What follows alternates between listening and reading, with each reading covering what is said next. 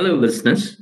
I welcome you to the Asia Pacific edition of the Herbert Smith Freehills Construction Law Masters Podcast. I am Hew Kian Heong, a partner of Herbert Smith Freehills and joint head of construction and infrastructure disputes based in our China offices. I recently had the pleasure to speak with Mr. John Bishop, one of the world's preeminent construction lawyers. John has 50 years of experience in the legal and construction industries. He has handled hundreds of international construction, engineering, and energy-related disputes as counsel, arbitrator, adjudicator, dispute board member, and mediator in many countries around the world. John is currently practicing as a full-time independent arbitrator. We had a very interesting and engaging discussion on a variety of issues relating to the development of construction law and international arbitration. We went as far back as 50 years ago to a time when John had just started his legal career in London as a very young construction lawyer, embarking on what eventually turned out to be a stellar career in construction law. You can find the full podcast on our website, and it is also available on iTunes, Spotify, and SoundCloud. As the full interview is more than an hour long, we have broken down the more interesting parts of the interview into smaller soundbites. In this soundbite, John shares with us his personal experience on the use of alternative dispute resolution methods on the landmark Channel Tunnel project.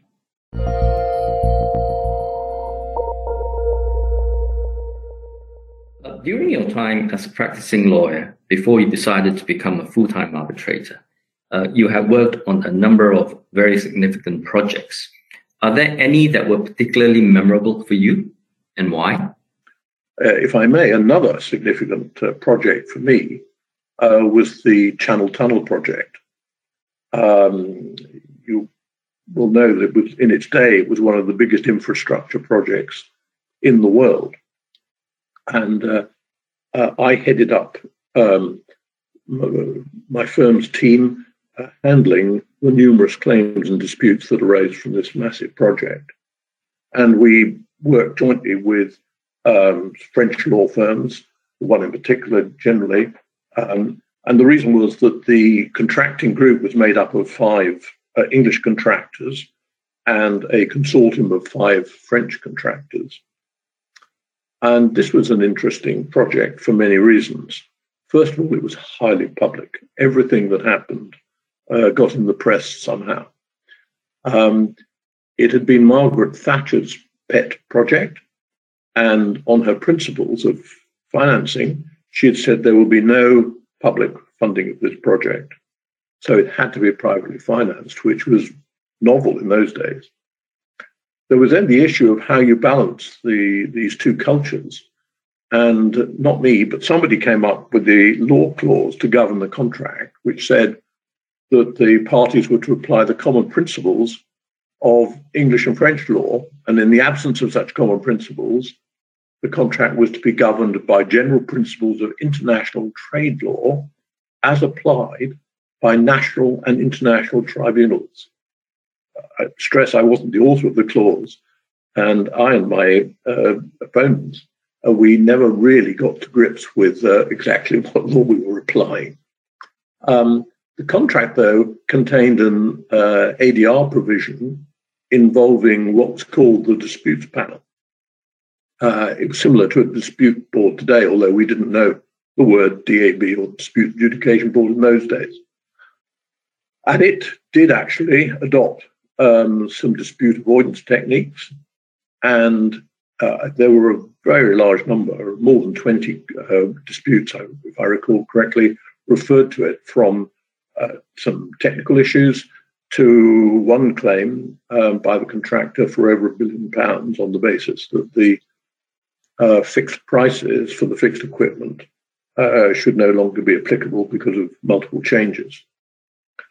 And I've often said in talks and other places that, in my opinion, without that disputes panel, certainly some of the leading contractors involved in the project would not have survived financially. And indeed, the project may not even have been completed or not completed as intended at that stage. And only one of those panel decisions was challenged in arbitration.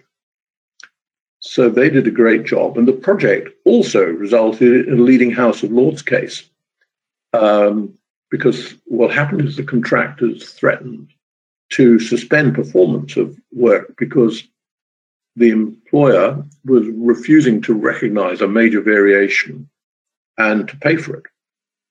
The employer went to the English courts to try and get an injunction to try to prevent the contractors from stopping work on that part of the project.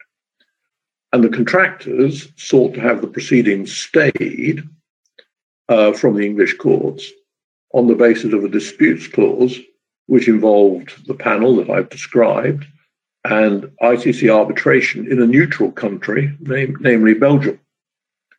And the main speech in that, which really bears reading because I thought it was brilliant, was by one of the great arbitration lawyers of our time, one of the great lawyers, but particularly arbitration lawyers of our time, Michael Mustel. And that case has become a leading authority on a number of issues, such as the inherent jurisdiction of English courts to grant a stay in proceedings brought in breach of an ADR clause, choice of curial law and arbitration, statements about the suspension of work and the granting of injunctions. So forgive me for reminiscing again, but those are two memorable cases in my career.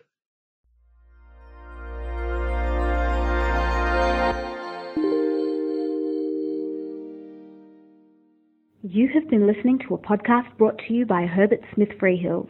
For more episodes, please go to our channel on iTunes or SoundCloud and visit our website herbertsmithfreehills.com for more insights relevant to your business.